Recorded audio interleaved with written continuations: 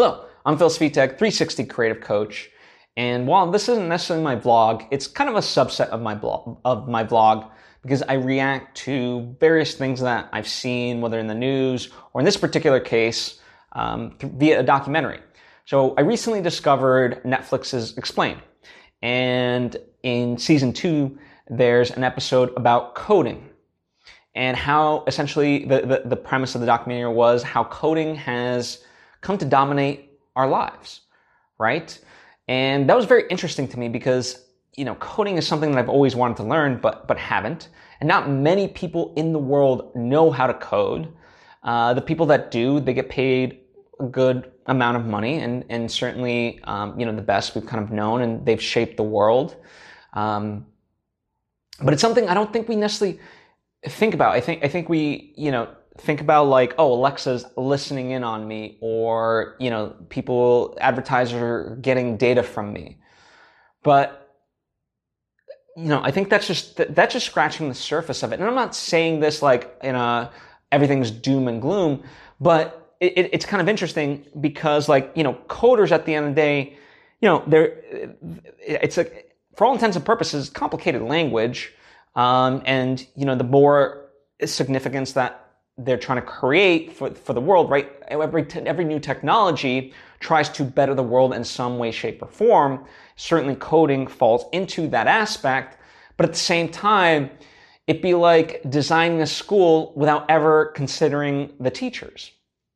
And, I think that's a very interesting perspective because, coders have learned to code, but it's not like if they're doing stuff for healthcare, and things of that nature, like they are not health professionals by trade. And so, you can look to examples of certainly, Facebook and how people are saying it's shaped politics in terms of the election and things it shows and whatever else, right? That's certainly a byproduct of how coding shapes our world. And I'm saying it's true or not necessarily. I'm just saying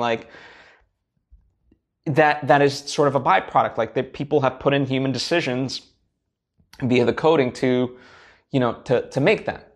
And even the idea of artificial intelligence, that still at the end of the day is coding, even if it's deep learning, for example, is a subset of artificial intelligence. And what deep learning really does is, it tries to learn based off things that, let's say it sees. But, if the things that we're giving to the artificial intelligence, for example, the notion was, pictures of a party.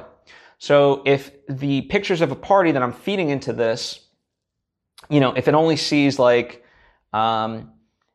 say white people, then it will, the machine will start to learn okay, the criteria for a party is only white people. Well, that's certainly not true. Everyone parties. But so, what we feed it directly affects how the machine learns, right? Which is, again, that's an issue of coding. And so that's why, there's a big need to diversify the coding base. We need to have, men, women, white, black, Asian,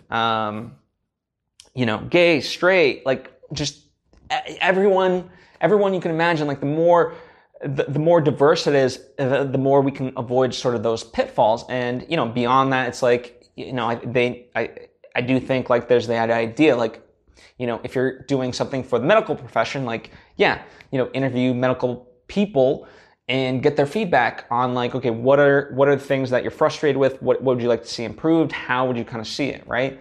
And that might slow some things down, but I think that's the ultimate way to really make something effective. But I won't say that watching that documentary, and when I say it's 26 minutes, so it's very bite-sized. But it did give me a lot to ponder. And, again, as I said at the beginning, it's not that I thought, oh my God, this is the doomsday of everything. No, but it does give you a little bit of caution into how things operate, and that we need to approach it a little bit more smartly than perhaps some of us have been, because we don't, I certainly never thought, I'm someone who has coded to a lesser extent, for me, it's been in terms of websites and so forth. And, I've helped develop back in the day, like an AfterBuzz TV app, but, I didn't necessarily do the coding, but I was tangential to it. Nonetheless, like my point being that this is something that I'm aware of, like I've been in this world, and yet like I didn't consider like the full impact of, how coding truly affects something. And, I've always kind of looked at the physicality of things. Like Marshall McLuhan has the notion, the medium is the message. And, he talks about like just even a simple fact of how a door handle is shaped will affect how you interact with it. And certainly, like, for example, now with smartphones, it's affected how we do certain things. But I always looked at it from the physicality standpoint, not necessarily like through the actual coding perspective. And, so really think about that. Anyway, I just wanted to kind of put food for thought for you. It's something that I'm going to continue thinking about, and I might talk about it in a future lesson or whatever else. But if you have any questions of your own or thoughts of your own, more importantly, by all means, comment down below or hit me up on social media at Bill Svitek. I would love to converse with you about this subject. I think it's deeply fascinating. So yeah, send me articles that you've read that you think I might enjoy. Like, everything's fair game. Like, let's do it. Let's talk about it. I want to really deep dive this idea. Anyway, thank you for taking the time to tune in.